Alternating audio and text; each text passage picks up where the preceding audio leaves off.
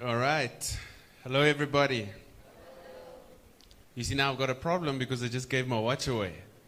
This fulfillment, and you will not, and will you not bear witness to it? I show you specified new things. All right.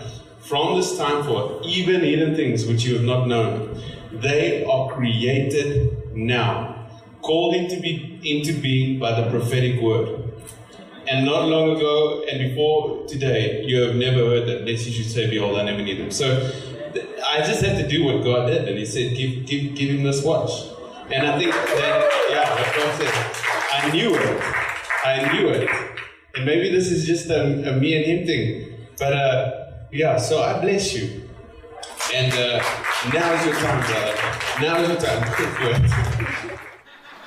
So, Ish. South Africa, we say ish. Ish. Means I got no track of time. So I'll have to watch your faces. When your faces start going funny, then I'll know it's getting close. All right. Thank you to the worship team. It was awesome. Yeah, it was awesome. Thank you, Jesus. So where are you from? I was going to say, specifically when I was sitting there, God said, ask him, where are you from, prophet? So where are you from, prophet? Where are you from? Coimbatore. Yeah, Coimbatore. Because I see it's like, literally when I was praying about it, I saw like a gush of something coming from your innermost being, and it was like jumping the ocean. Just jumping the ocean. Okay, going, yeah. I don't know if it's the right one, if I got it, but I saw specifically US, and I saw like and then when I saw this thing jumping, I heard the words deep calling unto deep. Deep calling unto deep. So deep going. So there's gonna be a calling, a unction, and you'll go. I don't know why. I even saw places like Miami and weird things like that, but God is calling you, and it's bigger than what you can dream. At this stage, it's bigger than what you can dream. So yeah, amen. So you guys are all awesome. Yeah, it's really good. It's really good what's happening. I wanted to call you David because of why are you going like that? Okay, I wanted to call you David, and it was like because I saw the whole prophetic thing. And I saw the psalmist, and I really see you prophesying behind that thing, Just call you. So I would just say David. Yeah, after my heart. Amen. Thank you, Jesus, for your presence. Thank you for your word. Thank you, Jesus. Thank you, Jesus. Thank you, Jesus. Other word that God specifically gave me tonight. There is specifically cancer. I know cancer is going, and there's specifically a woman with it's like ovarian cancer, and it's going. Okay, for a while you haven't been able to conceive and things like that. Tonight it's changing, and I prophesy by this time next year there'll be a child. All right. Thank you, Jesus. By this time next year, there'll be a child. All right. So if that's you, write it down. Write it down. Okay. Are you ready for the word? Yes. Where is your accuser? Huh? Your accuser. There's no accuser. Jesus says, okay, who will condemn you? Neither do I. I do not condemn you. You are free. Amen? So I just want to go a little bit deeper into where are we? At the starter. No, where are we now? Right? Okay, well, I'm at, what was it? Ready, aim. I'm at aim. Tomorrow will be fire. Eh? Okay. All right. Yeah, amen. Thank you, Santosh. I have to tell you, you haven't really figured out what God is got in store and in plan for you. All right. I just see it's like kind of you've been wondering which way am I going, and I don't know if you've been much of a speaker. Like I don't know if you speak much, like if you've got boldness to get up and to speak. But there's coming like a fire in your tongue and in your heart, and you're going to start seeing things. Yeah. You're going to start seeing scriptures, and you're going to start getting revelation like you've never done before. And God is now putting you in the forefront where you can minister. All right? So it's been like a little bit of a quiet time in your life, and you're wondering, maybe I'm going this way, maybe I'm going that way. And you've watched and you've seen how there's been strong leaders in your circle of friends, and you've kind of been the Jonathan, or I don't know how to say, but there's a what I mean is you've been really faithful, okay, but you're coming out to the front, man, okay, and God is placing you in the front where you'll start speaking, okay. There's a fire and an unction in your mouth. It's cool, amen. Thank you, Jesus. Thank you, Jesus. Is there someone with like the name R? You see, now I really struggle with, like, because of Indian names and stuff, but I got this name like Rashi or something like that, yeah. Is it you? Yeah, does it have anything to do with happiness, like your name or something like that? What is your name?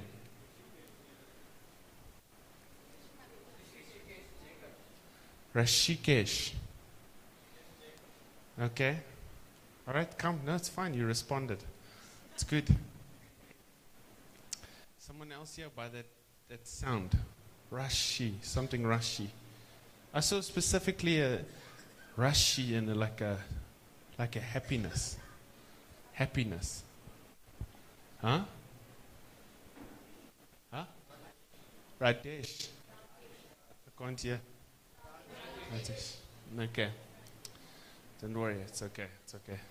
Jesus, help me with the Indian names. Thank you, my Father. Yeah. It's not going to come like you think it's going to come. Yeah. It's not going to come. It's. I just feel a really sense of the strong presence of God coming your way. Maybe you came here thinking you're going to get some kind of prediction or no, I mean specifically from year to year. Okay? But I sense a real weight of glory coming in your life. Okay? A real weight of glory, a heaviness, a real heaviness that you're going to walk out of here with. Your life will never be the same. You hear what I'm saying? Thank you, my Father. Thank you, my Father. Thank you, Jesus. Thank you for your presence, my Father. Thank you, Jesus. Thank you, Jesus. Thank you, Jesus. Thank you, Jesus. Thank you, my Father. Thank you, Jesus. Amen. You'll walk out here, your life won't be the same again. Simplicity. You can go sit down and just enjoy the word. I have to get started because we're not going to. All right, are you ready for the word? Yes. You guys know that the word is a miracle. The word is a wonder. You know, we talk about miracles, signs, and wonders. But you know that when Jesus ministered and when Jesus taught, when he preached, it was a wonder. People are like, wow. Because the word is a wonder. It's a wonder. So, first of all, that's why as a preacher, or as a man of God, or whatever you are, you have to be able to minister the word. And you have to be able to minister the word in spirit. You know, you can't bring it off as information. You have to deliver it in revelation. People have to see something. So, are you ready to see the word? Amen. All right, Father, where will we start tonight? So thank you for your word. Lord Jesus, let there be a real spirit of hearing tonight, that everyone will be able to hear and even more will be added. Thank you, Jesus. All right. Hallelujah. Hallelujah. Thank you. Thank you, Jesus. All right, go to the... It's difficult. Okay, go to 1 John. 1 John. And Prem, you must help me with time, eh? You must help me with time because I can get lost in this thing, you know? Because tonight's going to be deep and it's going to be awesome and it's going to be heavy. Thank you, Jesus.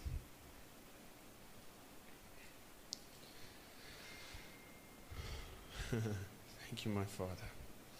Thank you, Jesus. All right, let's go for it. I'm going to speak about visibility and invisibility. Okay, so we're not really going to build up on much of what we said last night, but just about the dimensions of what's visible and what's invisible. Okay, and this is important because we know that Philippians chapter 2, is it 3, it says that let the same mind be in you which was also in Christ Jesus, okay, who thought it not robbery to be equal with God, but then it says he stripped himself from all rights and privileges and became a man, and it says he appeared a human being. So he went from a realm of invisibility to a realm of visibility, where you can see and you can touch and you can taste and you can sense, you can feel. So he went from invisibility, went to visibility, and then he went from visibility to invisibility.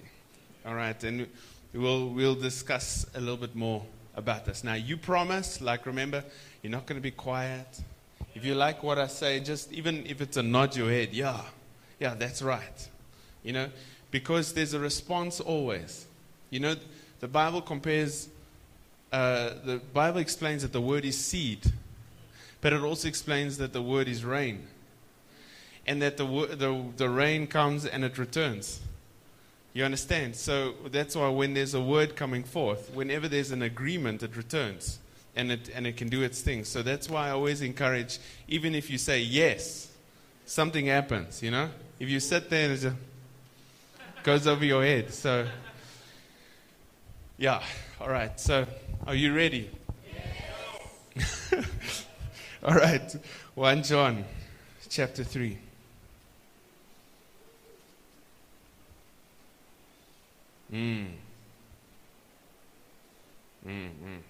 Chapter 4. Chapter 4, 1 John 4, excuse me. All right. These scriptures really open up to me every time I come to India. So, all right. 1 John 4, verse 12. Okay. It says, no man at any time has seen God. But if we love one another, God abides in us, and his love, that love which is essentially is brought to completion, to its full maturity, runs its course, is perfected in us. Okay, so no man at any time has seen God. So now I was explaining in the car that if you want revelation and you want to get revelation, then it's important to emphasize the words in the scripture, because each word contains revelation. Okay, so it's like if you quote that thing, no man at any time has seen God. So if you emphasize, say, no man at any time has ever seen God, then you get revelation from seeing. Okay, and every time the word but appears in the Bible, it's very important. It's extremely important that you pay attention. So it says, no man at any time has ever seen God, but if we love one another. So you stop there, then you realize we're talking about what's visible and what's invisible. Okay, so he says, you haven't seen God, but if we love one another. All right, so 1 John 4 over it says, God is love. God is love. All right? So, no man has seen God, but if we love. So, as soon as love is there, it brings a dimension of making God visible. Okay? Is that good? Yes. I'll show you. All right, so we touched on this earlier in the week, but God is love. All right, God is love. Doesn't say God has love. No, God is love. All right, another in John chapter 4, it says God is spirit. Okay? God is spirit. All right, so God is invisible. He's a spirit. He is love. Love is invisible. How do you see love? Where's love? You know, and I think somehow we all know how to see love. Has anyone ever ministered to you and you just know this guy, there's no love. There's nothing there. But when love is beaming forth, you just say, yeah, there's something about that guy, man. He's like full of love. You experience it. You see it. Is that right? Okay. So God is love. God is spirit. Okay. Now, although you're looking at me and you see this, I have new nature now. I'm not a human being. Remember? Did we speak about that here? We didn't speak about that here. So I'm not a human being anymore. I'm a spirit being. The Bible says in John chapter 3, it says, whatever is born of flesh is flesh. Whatever is born of spirit is spirit. Okay? So if you're born again and you call God your Father who is spirit, okay, then you are a spirit. Amen. You are not spiritual. You're a spirit. Okay? You put it in your confession yesterday, so they did hear it. So, you are a spirit. You are not spiritual. You are a spirit. People will say that man is spiritual because they can't discern that your true nature is spirit. God is your Father. Is that good? Yes. Okay, good. So I am a spirit. God is my Father who is a spirit. Hebrews 11 verse 12, it says, God is the Father of spirits. The other scripture, in John chapter 12, he says, walk in the light while you have the light, so that you may become the sons of light. Okay. The Bible says that God is light. Okay? Anyways, don't worry about the verse. Go and Google and search God is light and you'll find it there. It's there, trust me. Jesus, when he spoke to the devil, he never mentioned the verse. He just said it is written. So I'm just saying it's written there in the New Testament. It's written, okay? God is light. All right, so then James, is it chapter 1 verse 16, says verse 6 or 16. Every good and perfect gift comes from the Father of what? Lights. Lights, as in plural, lights. He's the Father of lights. Who's the lights? You are. You're a light being. You are a spirit being. You might have got a nature from Adam, which was human being, but you are now spirit being. So the Bible says in Hebrews chapter 1 verse 3 that Jesus, he is the sole expression of the glory of God. Then it says, the light being is a light being. You share nature with him. Okay? Good. So we're speaking about visibility and invisibility. Okay? Must I slow down? Is it good? All right, just if I lift this hand, just say hallelujah. No. I can't preach like that. Good, and this one is the amen. This one.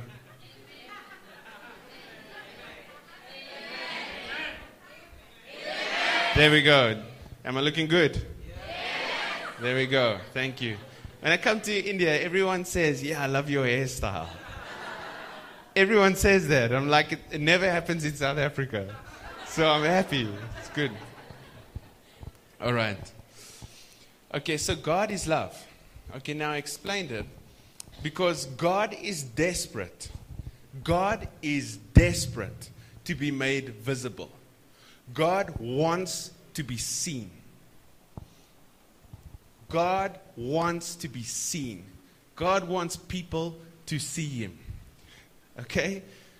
All right. So now let's explain this thing. I've done this before, but this is a good explanation. You see this pulpit? What is this pulpit? It's wood. Okay, this pulpit is wood. So now right here, I've got a vision, and I start seeing a pulpit. So I draw the dimensions, I take measurements, and I put it on paper. But now it's all there. But the problem is the substance isn't there. Okay, so as soon as the substance comes in, it becomes it becomes pulpit. So, okay, so this pulpit is wood. So you take the wood away, there's no pulpit. Okay, but it is wood. But this is a pulpit. But it is wood. The substance of the pulpit is wood. So God is love. Okay?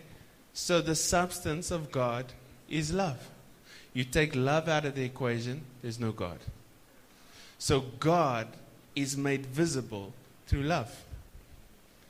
Come on, this is just our introduction, and we're going to go really deep. So try and keep up with those amens and those yeses and those things. Okay. All right. Thank you, my Father. Thank you, Jesus, for your word. It's going to change your life and my life. Amen. All right. So now, if you go to Hebrews chapter 11, verse 1, it says, now. Say now. Okay. Now faith. Yeah. Now faith. That's good. Now faith is the substance. Oh, now we're hearing substance again. Now faith is the substance of things hoped for. Then it says the evidence of things not seen. Now faith is substance. Now substance, you see what this is substance. That's substance. You can feel it. Okay? Now it says faith is substance. Okay? Faith is substance. So, and it says substance of what? Things hoped for. Then it says evidence of things not seen. So there's things in your life. Okay, right now. There's things in your life and you know that there's an inheritance for you. Okay, from God. But sometimes we don't see it. But it doesn't mean it's not yours. Okay, it is yours. So that's when hope comes in. All right? If God has given you hope, hope is not like the world thinks hope is. You know, the world goes to a casino and they put some money in the machine and they hope they win. Which means there's a possibility that they won't. Okay? No. The hope in Jesus, the hope that we have in Christ is sure. You have it. All right? You have it. You have all things. So now the problem is sight. We don't see. So what do you need? Faith. Faith. Because faith takes those invisible things and puts substance to it and makes it visible. Okay. Is it falling? So the substance of God is love. So if I put love, like revelation of God and who He is in my life, if I understand that, and I go to you and I say, hey, brother, the Lord loves you. And it's true and genuine, as true and genuine as it is, the Lord has a plan for your life. Yeah? All of a sudden it's like, hey, you've been alone for so long, you know? But God is with you. God's word is true. Next thing you start seeing God. I'm making God visible through the simplicity of love. Okay? Loving you. Okay. So I make God visible in a certain kind of dimension. Now with faith, by faith, I make what's invisible and I let it manifest. Okay? So that's how I can go to a crippled person and say, be healed. What happens? They were healed by Jesus 2,000 years ago. But there was faith involved. And faith manifested. Amen? Okay, good. Thank you, Jesus. This is good word. It's exciting. All right. We're going to go really deep.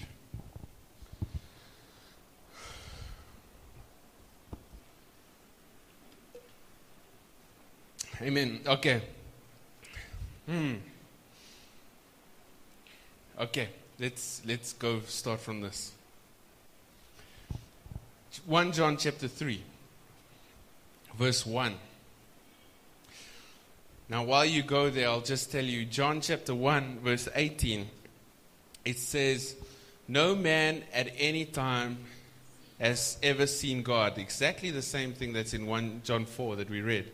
And then it goes on to say, but the Son of God, who is in the bosom of the Father, has revealed him, has openly disclosed him. Okay? Openly disclosed the Father.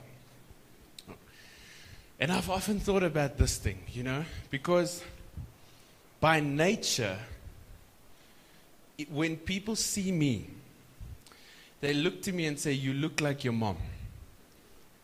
You smile like your mom. You got your mom's eyes, these little small eyes that close. You had the big eyes tonight. You got your dad's stature, And when Jesus was walking earth, there was probably the same kind of thing. Now I know his father was God. But when he looked like a human being. So people didn't say, hey, look, yeah, he looks like God. Yeah, you look just like your father. There wasn't comments like that. Okay? And rarely did people ever point to him and say, you must be the Son of God. No, they would say, no, isn't this the child of Mary and Joseph who comes from there? So they struggled to believe who he really was. They struggled to see who he really was. But Jesus says, but John wrote and he said that no man has ever seen God, but Jesus revealed him. Openly revealed him. Okay? So he was. All right, now, this was good. So John 14, he has a discussion with the disciples, and he says, it's around about verse 7, he says, I am the way, the truth, and the life. No man comes into the Father but by and through me. And then the one disciple says, show us the Father. Okay? And then Jesus said, if you've seen me, you've seen the Father. So he said, I am the expression of the Father. Look to me. And then they said again, show us the Father. That's all that we ask. And then he says, how long have I been with you, and you still do not see it? And he said, if you cannot believe me, believe for the works. Now, if you go right through the book of John, Jesus would say stuff like this. The works that I do, they are not my works. They are my Father's works. Okay, this is awesome. They are my Father's works. So Jesus was just going about revealing the Father. Through the simplicity of what I was telling you. He loves you. Okay? That's awesome. He said, the works that I do not speak on my own accord, on my own authority. Okay? So everything he was doing was representing the Father. All right, so this is just to try and lay the foundation of the message. So then, remember Matthew chapter 16, round about verse 16, I think. He has a discussion with the disciples, and he says, who do the people say that I am? Yeah, some of you guys have been listening. Good. Who do the people say that I am? And they said, some say you're Elijah, some say you're the prophets, blah, blah, blah, blah. No one said Son of God. Okay. Then, yes. Good. I'm glad. Sounds like I've preached it before here, have I? Okay. Then he said to Peter, okay, Peter, who do you say I am? Or Simon, who do you say I am? He said, you are the Christ, the Son of the living God. Jesus says to him, flesh and blood has not revealed this to you, but this has been revealed to you by my Father. So who showed Peter that Jesus was the Son? The Father. Jesus didn't show to anyone that he was the Son. Jesus showed everyone the Father.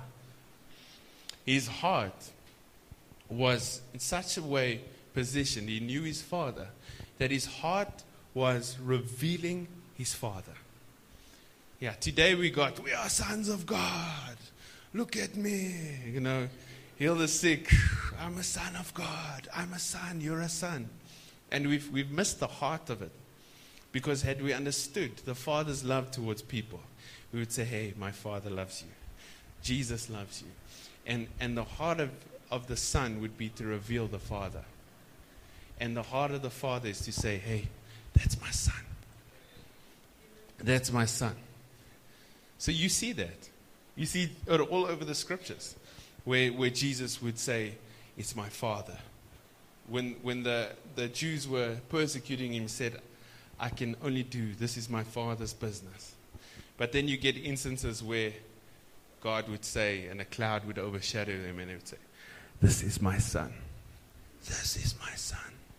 And he would reveal his son. So remember now, we're speaking about visibility and invisibility. The job of the sons of God is not to show the world that they are sons of God. Okay? The job of the sons of God is to show the world the Father. Is to make the Father visible. God desires to be made visible. And he hasn't chosen it by appearing. He's chosen it by appearing through you. Okay? He wants you to make him visible. Come on, somebody. You have to make God visible.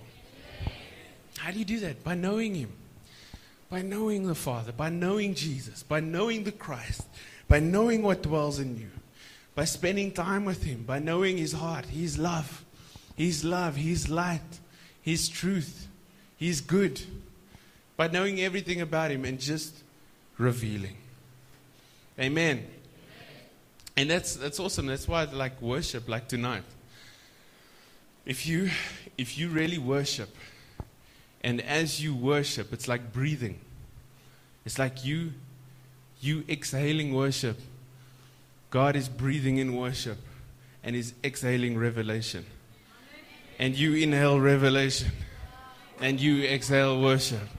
And he inhales worship and he exhales revelation. And you see that thing of the response, and it's, I know you, I'm called to know you. Come on. Awesome. That is what we're called to do. We're called to know him. We're invited to know him. Amen. All right, so let's have a look at this. 1 John chapter 3 verse 1. It says, see. All right, there we go. Visible. He wants you to see. See what an incredible quality of love the Father has given, that we should be named and called and counted the children of God. When last has someone pointed to you and said, you must be the child of God?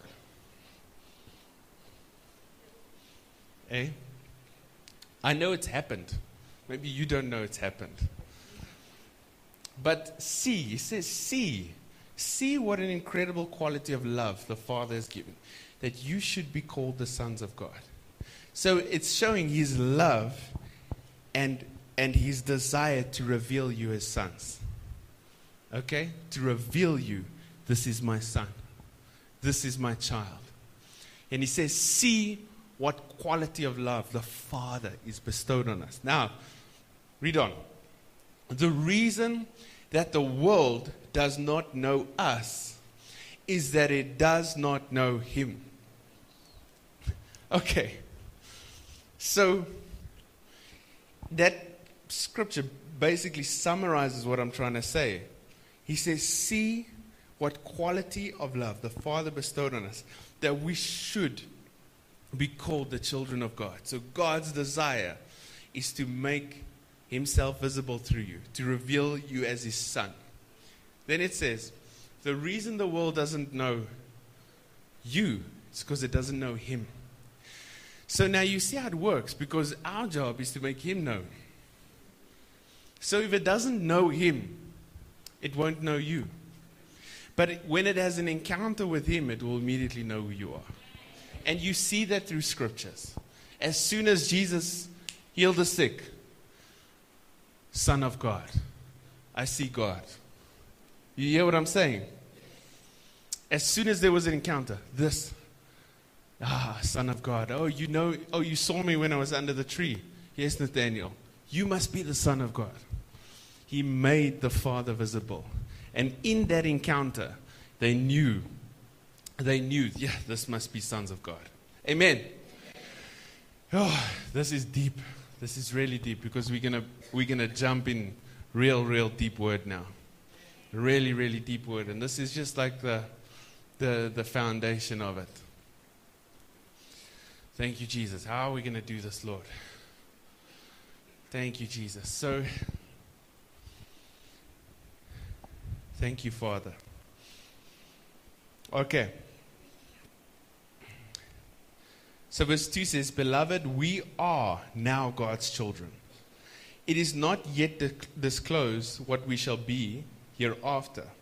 But we know that when he comes and is manifested, we shall resemble and be like him, for we shall see him just as he really is.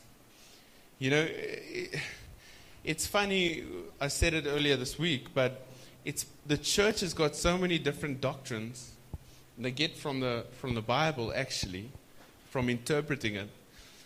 They interpret it in such a way that it's so different, and we sit with different doctrines, because we don't know God. And it's so simple, because He's love. He's love. You know, if someone doesn't know who they are, they want to know who their parents are. You know, it's one thing to know someone. It's another thing to know about someone. You know, it's like back in town, you know, it happened in such a way that some people think I'm a false prophet. Some people think he's a wolf in sheep's clothing. Some people think, he's such a man of God. Then there's my wife, and she says, I know him. People know stuff about me, but she knows me. She knows who I am. You know, and many people only have knowledge about God, and they don't know him. So that's why when we bring the word, it's revelation. It's not information. Information does nothing for you. Revelation is like, Jesus, my Father. Amen. Okay. Thank you, Father. All right, let's jump in. Let's go deeper. How deep can we go tonight? Romans. You know, you can't have a sermon without Romans 8. Romans 8 has to be in your sermon.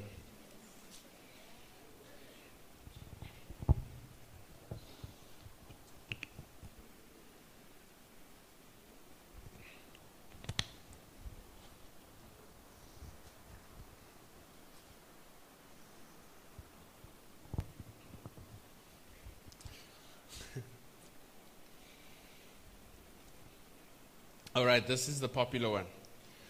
Verse 19. Oh, yeah, we have to read verse 18. All right, let's go for it. But what of that? For I consider that the sufferings of this present time. Okay, now, some stuff when it speaks about this time, when it was recorded, you know, there's many things in the Bible that was recorded at a specific time that is not for you. So you must be careful what scriptures you apply in your life and take, yes, that's for me. Because he's not implying that you must suffer. There was one in the book of 1 Peter that speaks about the prophets that prophesied of the sufferings of Christ, and then after, the glories that must follow. So there's suffering and there's glory. You have to understand that Jesus suffered. Okay? Paul writes in 1 Corinthians chapter 4, is it 2 Corinthians 4, he says, all the apostles are appointed to death. there was a time of suffering, and then there's a time of glory. All right, so it's time for glory. All right, 4, I consider that the sufferings of this time are not worth being compared with the glory. Come on. That is about to be revealed to us and in us and for us and conferred on us. So there's a glory that's going to be revealed. This is too good.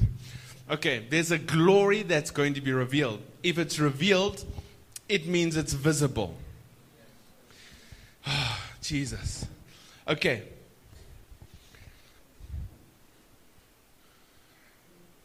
It can't be revealed if you're in heaven.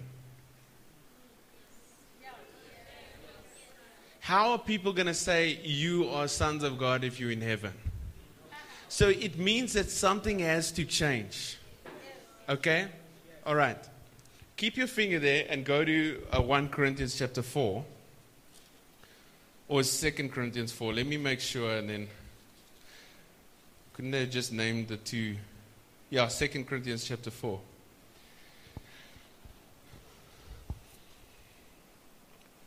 Verse 18. Are you there? You have to hear this. Say, I'm hearing.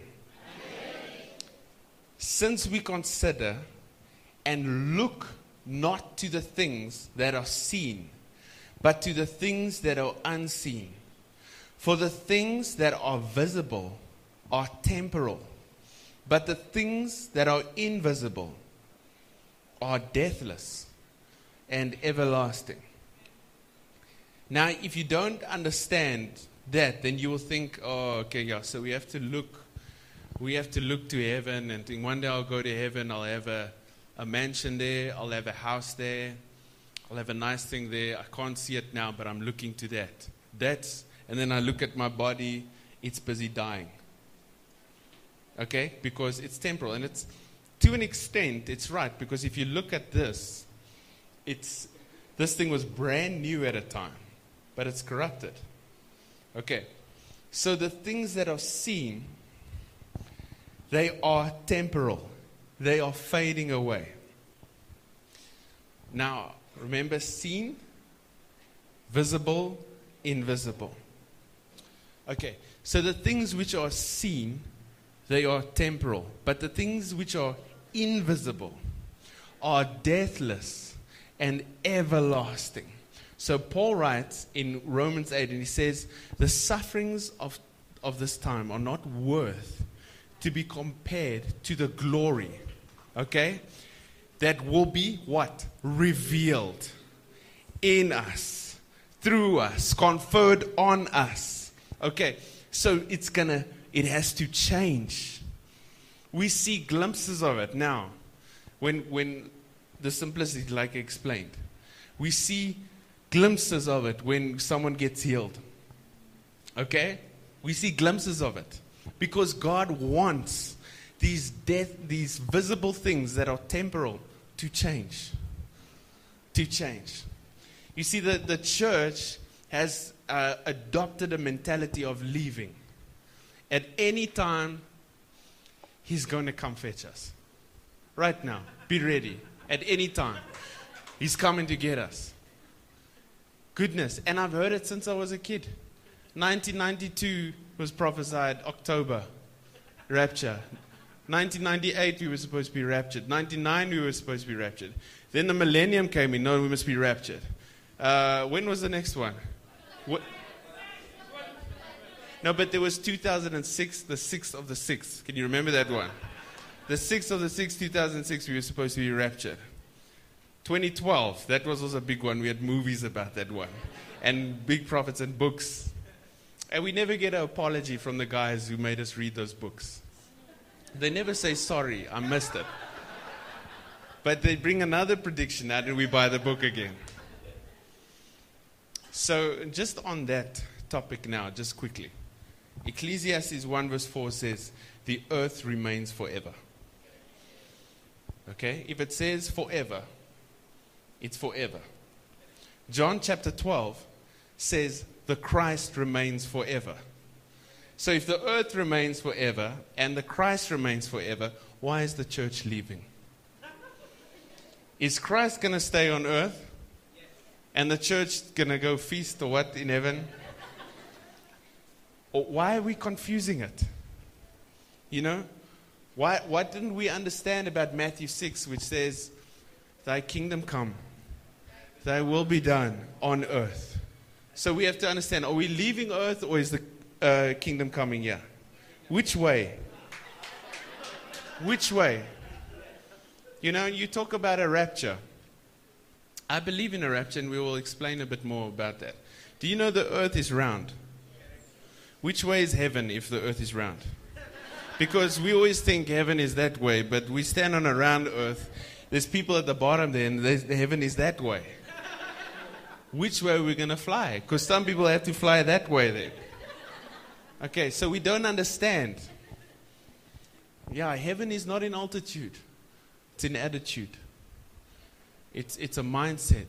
When it speaks about higher, it's speaking about higher attitude, not higher altitude. I was in an airplane not too long ago. I didn't see heaven. But it's here amongst us. It's here when we worship. It says he appears in the midst of a worshiping congregation. Come on, he's here. He's not far. He's not distant. He's in the realm of an invisible. Come on. And his desire is to be made visible. And we have to see it. Okay? Because the temporal thing, the visible things are temporal. And God wants it to change. He wants it to change. Okay. So, who shall declare his generation? We will declare the generation. Okay, so it's verse 19. It says, even the whole creation waits expectantly and longs earnestly for God's sons to be made known. Waits for the revealing. So everything, your cat, your dog, is crying out, can we please see God? Creation cannot see something that's invisible. Okay? Creation needs to see you manifest the invisible and say, oh, there we go. That's what I'm talking about. Come on. It's not going to see it if you're in heaven. It's not going to see it. Okay? It's not going to see you. There you go. No, heaven must manifest here. It has to manifest here. I know it's, a lot of us, we were raised up because we get by information and not by revelation. We grow up in the information of, I must go to heaven. And we didn't receive the revelation that he's always wanted us here. Yeah. He's always wanted us here. God wants us here. Okay, so let's have a look at this. Are you ready? Yes. So, okay. For creation was subject to frailty, not because of some intentional fault on its part, but by the will of him who so subjected it with the hope, say hope, that nature itself will be set free from its bondage to decay and corrupt. The visible things are temporal. That's not God saying that's how it's going to be. Paul says that is bondage. And he says creation must be set free from it. So the visible things are temporal.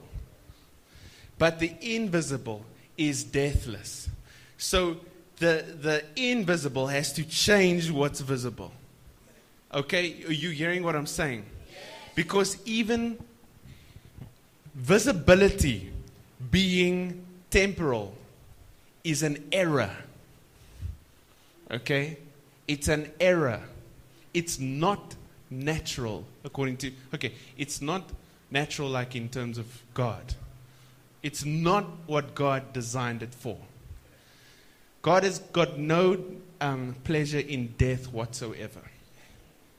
I lost my dog last year. I cried forever.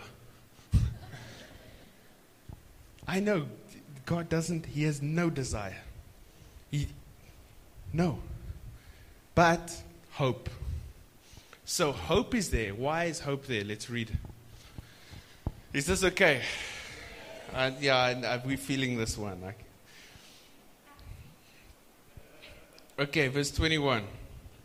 With a hope that nature itself will be set free from its bondage to decay and corrupt into the glorious freedom of God's children.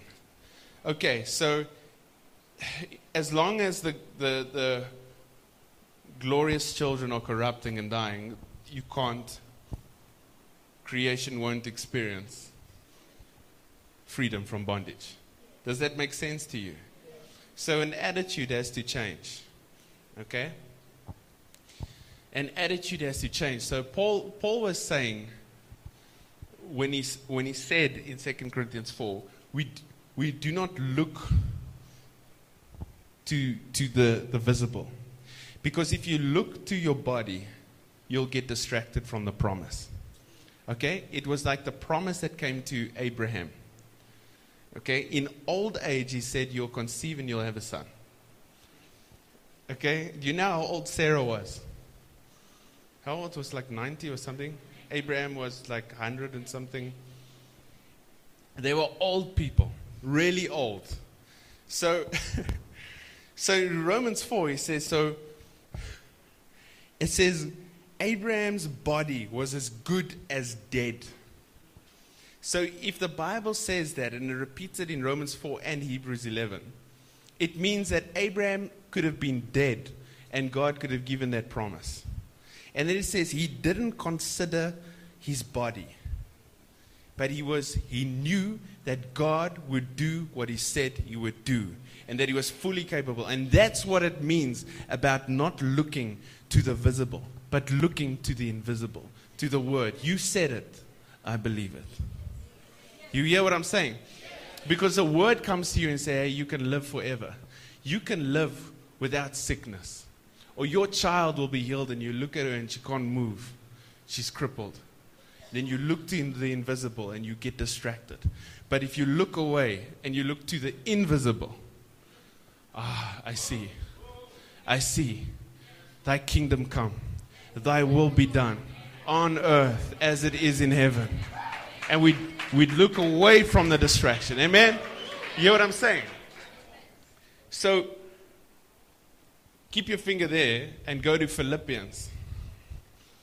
This is a powerful word, man. Philippians chapter 3, verse 20. It says in the King James, it says, our conversation is in heaven. Stop. In the Amplified, it says, we are citizens, which is in heaven. Let's read on. From where we look for the Savior. Oh, wait. I thought we're looking to heaven for the Savior. Did you read what it says there? It says you are citizens of heaven. Okay, your conversation is in heaven. Then it says from where you look. So you're looking from the perspective from heaven. Not looking to heaven. You're looking from heaven.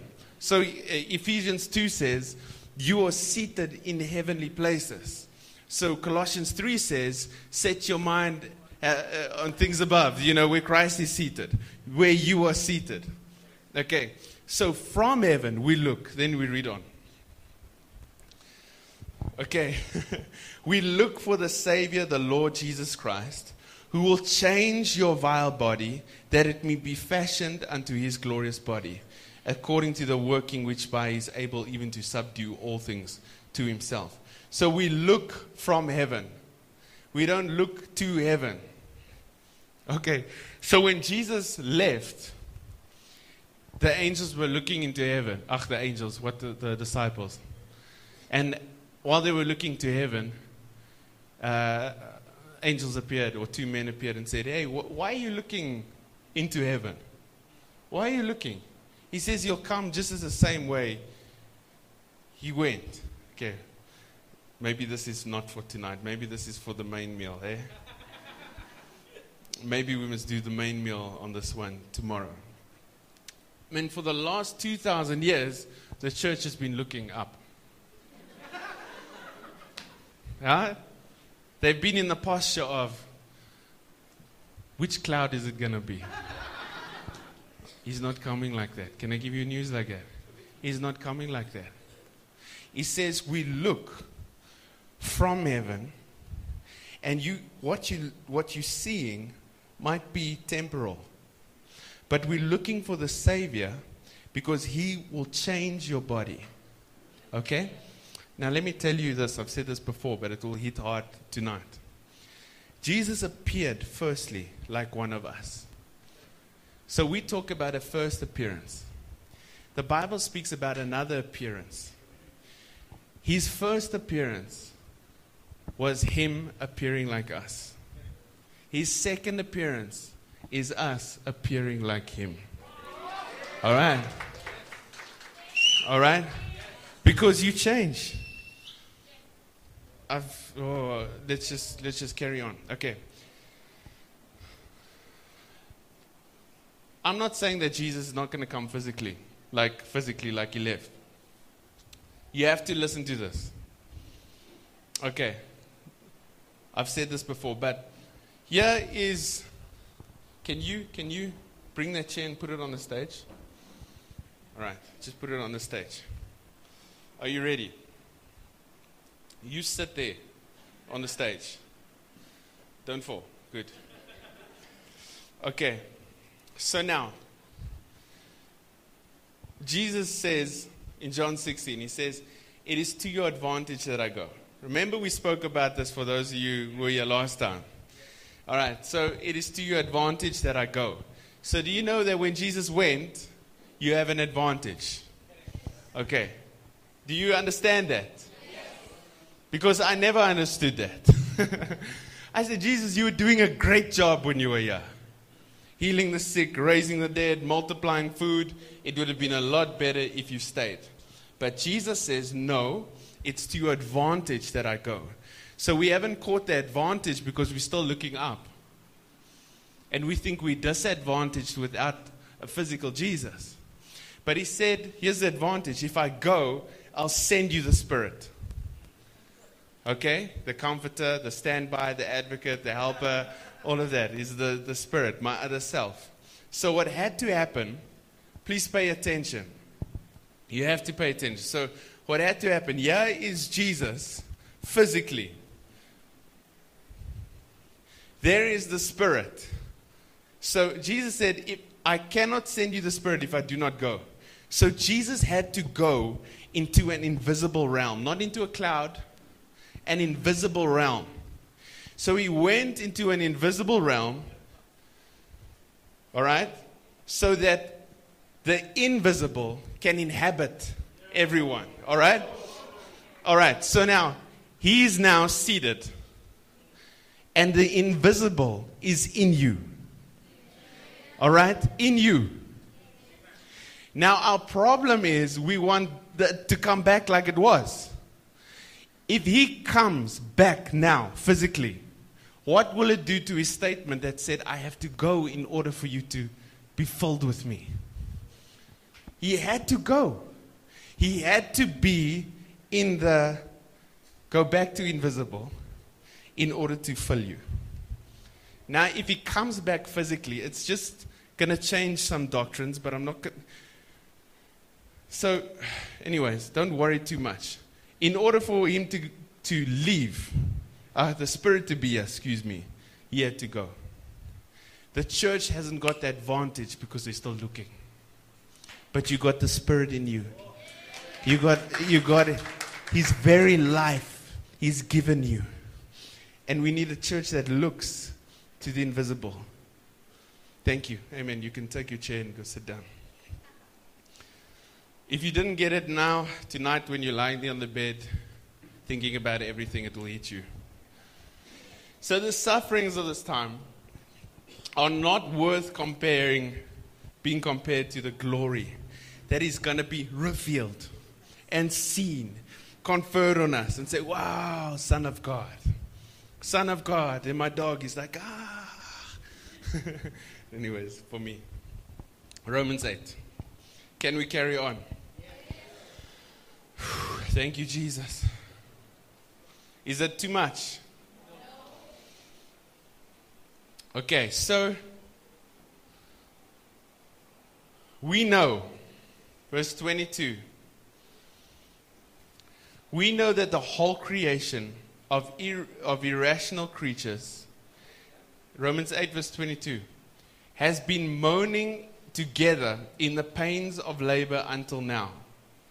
And not only the creation, but we ourselves too, who have and enjoy the first fruits of the Spirit, a foretaste of the blissful things to come. It says, we groan inwardly as we wait for the redemption of our bodies from sensuality and the grave, which will reveal our adoption as God's sons. This is great. It says we groan. We groan inwardly as we wait for the redemption. Okay, what does it say? Please help me. I'm just a bit lost. Yeah, as we wait for the redemption of our bodies. Okay? You know what it means if your body is redeemed? It means it's immortal. It means it cannot die. So we consider it not. We do not look. And I love this thing because it says here, verse 22, we know the whole creation has been moaning together in pains of labor. When? Until now. Until now. Okay, someone say now. Until now. Creation has been moaning in pains of labor. And it says, we've been groaning within us as we wait for the redemption of our bodies, as we look from heaven for the Savior who will change our body, that it be fashioned according to His working. All right. Somebody say Shando. Shakabundi. Just get rid of some religion. Verse 24. For in this hope we were saved. But hope which is seen is not hope. For how can one hope for what he already sees? But if we hope for what is still unseen, we wait for it with patience. What hope were you saved? In what hope were you saved? That you will die and go to heaven? No. No. This hope which says you will be revealed. Behold, see what manner of love the Father has bestowed on us, that we should be called the sons of God. We groan inwardly as we wait for the redemption of our bodies. Come on. Are you still? This is hope. Guys, I explained. My grandmother passed away my great-grandmother passed away at 104. When she was on her deathbed, she didn't cry out, oh, I can't wait to go to heaven. She said, I want to live. Just another day. Just another day. Just let me live another day. And she is in heaven now. But the error, everyone knows it, whether you're a child or whether you're old. Death is not right. It leaves you with a sting. It leaves you with this is not right. This is not right. And it's that groan within you that says, all creation is waiting. All creation is waiting. Come on. 1 Corinthians 15, it says, the last enemy to be subdued is death. Death is our enemy. Is not our friend. I said it, when did I say it? Last night. The pastors today, we are paid to marry people and to bury people. But death is our enemy. He said, hey, raise the dead. Raise the dead. Now, I know a lot of you all have been been doing that. Eh? You've been at least attempting and trying, and you'll see it. Watch. Don't worry. You'll watch. You'll see. Is this too much? Okay, let me emphasize that point. Every religion places their hope in an afterlife. Whether you like Hindu, am I right? Muslim, whatever, you believe that somehow after death you'll get some kind of life. Is that right? So every religion places their hope in an afterlife. So now science and Google all claim that they can get man to live forever, or at least for 1,000 years or so. Imagine they get this right. I'm asking like the church. Imagine the church, the medical world, gets it right for man to live to 500 or 1,000 years, or forever. What would that do to religion? What religion would be able to sustain itself if man just lived? Because religion has put their faith in death. And death is not our Savior. Jesus is our Savior. You don't die to go to heaven. You accept Jesus to go to heaven. Come on, somebody. Come on. So it has to change. In 1 Thessalonians 4, he says, concerning those who have fallen asleep in death. Okay, then it goes on to explain, about he'll come and he'll bring them, so you'll see them again. He says, comfort them. So heaven is there. The idea that people passed on and gone there is there for your comfort. But the idea is for them to come here, because the earth remains forever. The Christ remains forever. The earth is the Lord's. Come on. Shando. Are you enjoying it?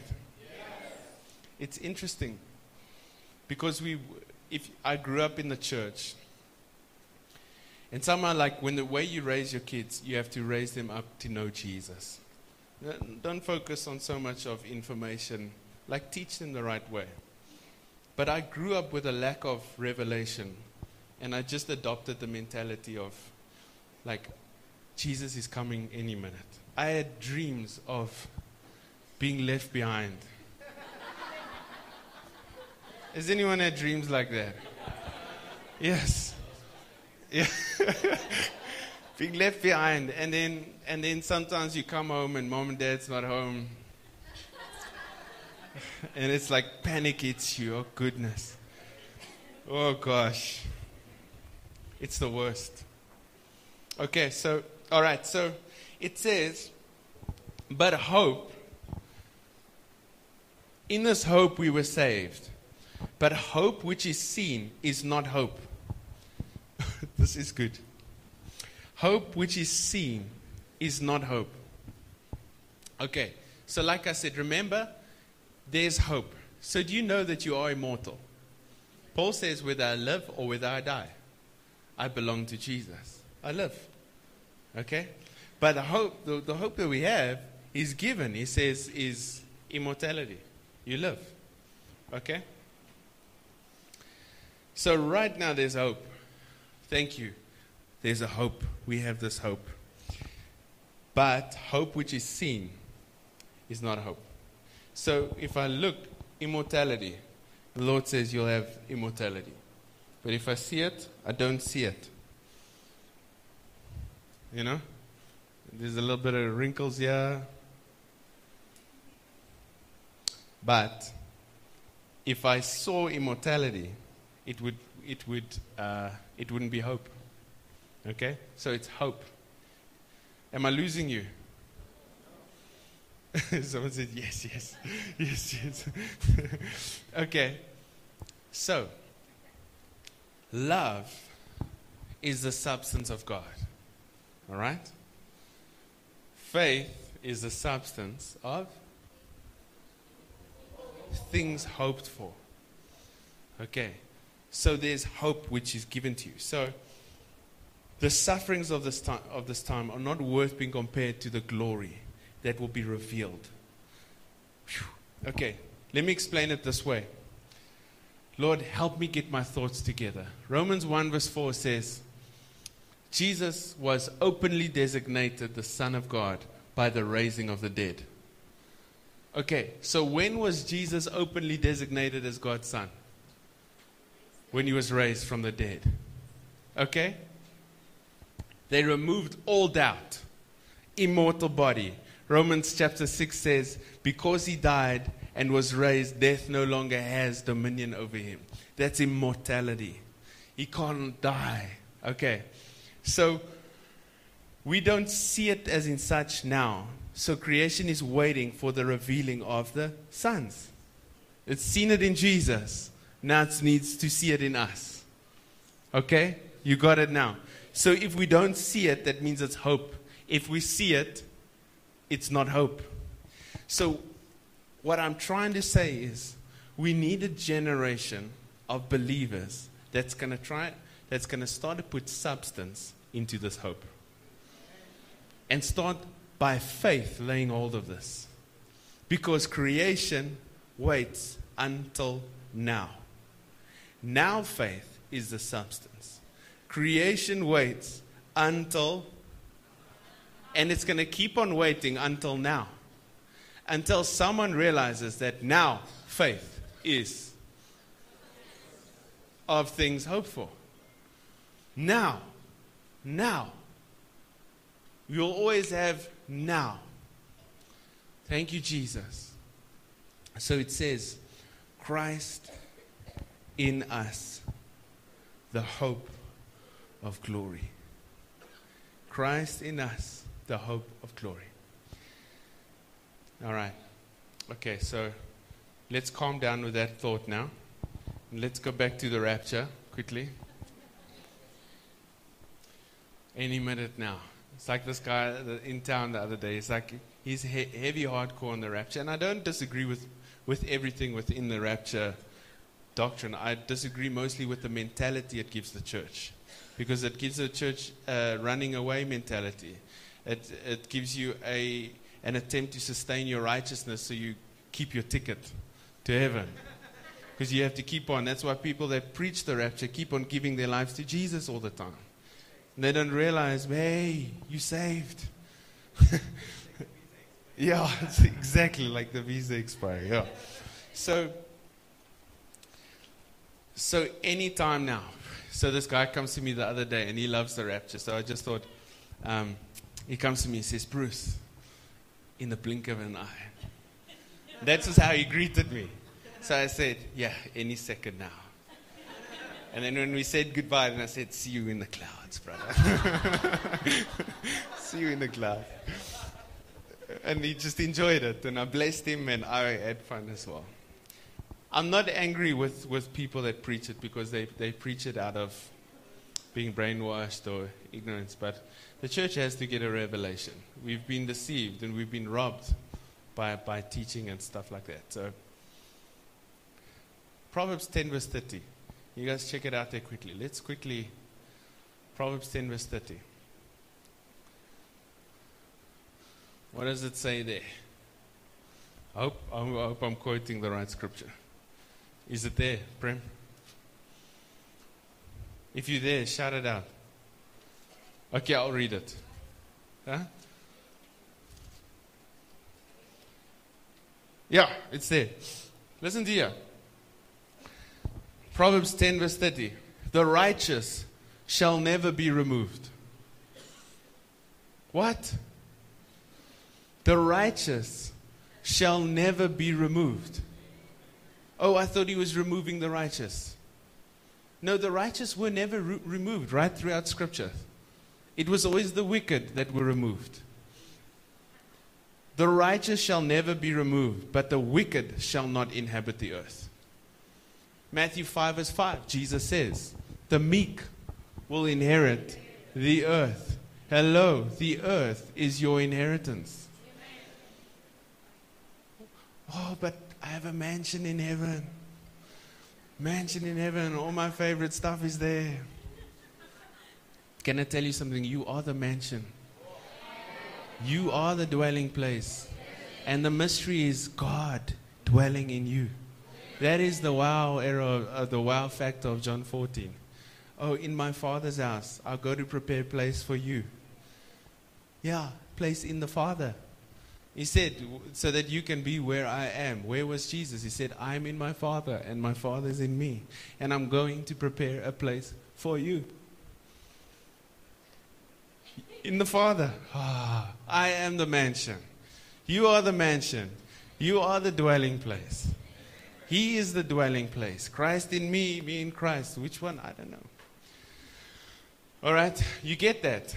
Okay, 2 Thessalonians. 2 Thessalonians chapter 4. Are you ready for this? You want to be set free. You want your inheritance. Is it blessing you?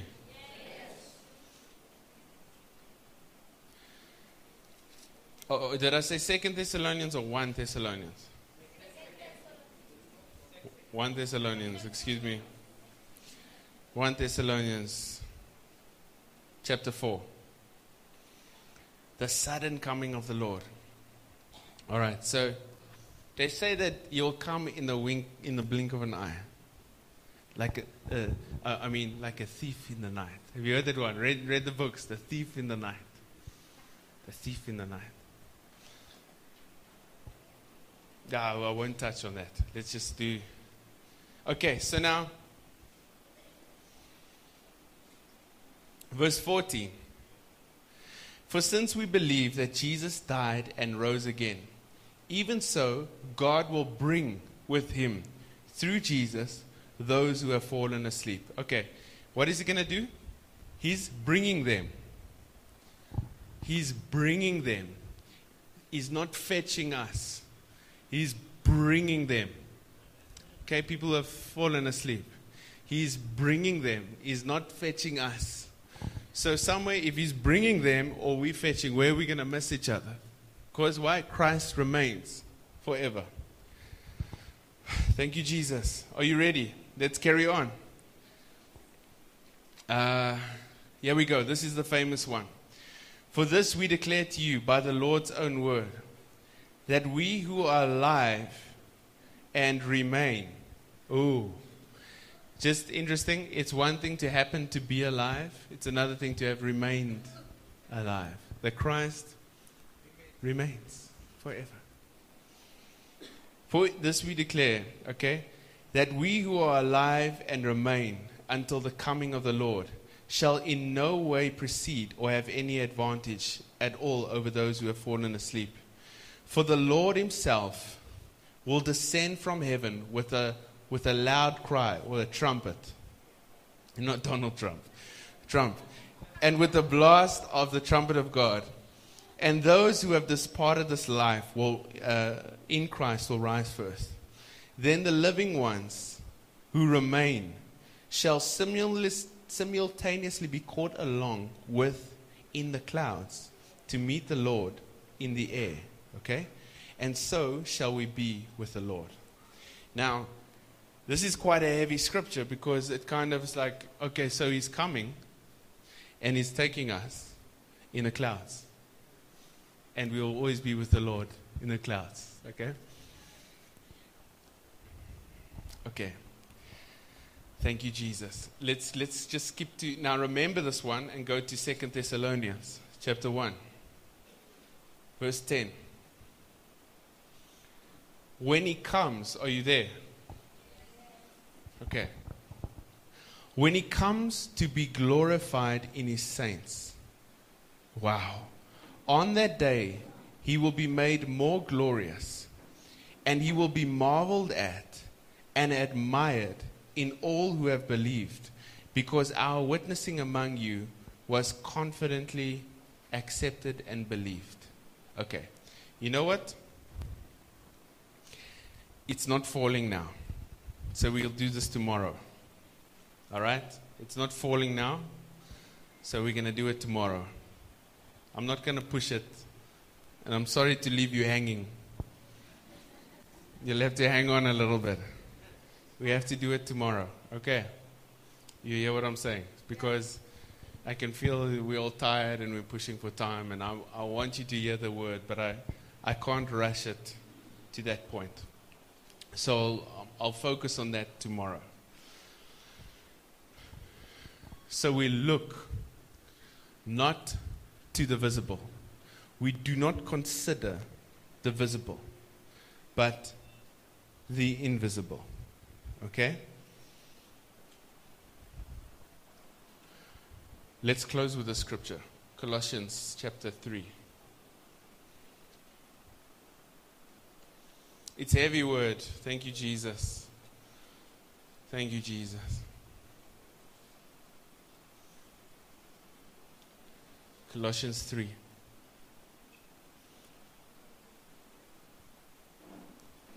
We're going to focus on this one tomorrow. Colossians 3 verse 4, it says, when Christ, who is our life, appears, then you also will appear with him in glory. If he appears, it means you see him. Okay? If I disappear now, you won't see me. If I appear, you will see me. But he says what? He says when Christ, who is our life, appears. Okay? Christ in you, the hope of glory. Okay. When Christ, who is our life, appears, then shall you appear. Okay? So what is the appearing of Christ? It's you appearing. It's your appearance. The first appearance of Christ was him appearing like us. The second appearance is us appearing like him. Because we have this first fruit in us. And we cry for the redemption of our bodies, which will reveal our adoption as God's sons. Okay? The appearing is you. To summarize what I've been trying to say, we need a generation with now faith that says, I'm not going to wait for another generation. I need to be a generation that says now faith. Now faith. That looks for the invisible. That looks for the substance and makes it tangible. Amen. Amen. Thank you, Jesus. Thank you for the word. I hope you wrote down some of that. Just take your word, your Bible or your phone, something, and just hug it. Say thank you, Jesus, for your word. I receive your words, Jesus. Challenges everything. In Christ, you're not a new person. You're a new species. You're a new creation. Not another Bruce. Not another Milne.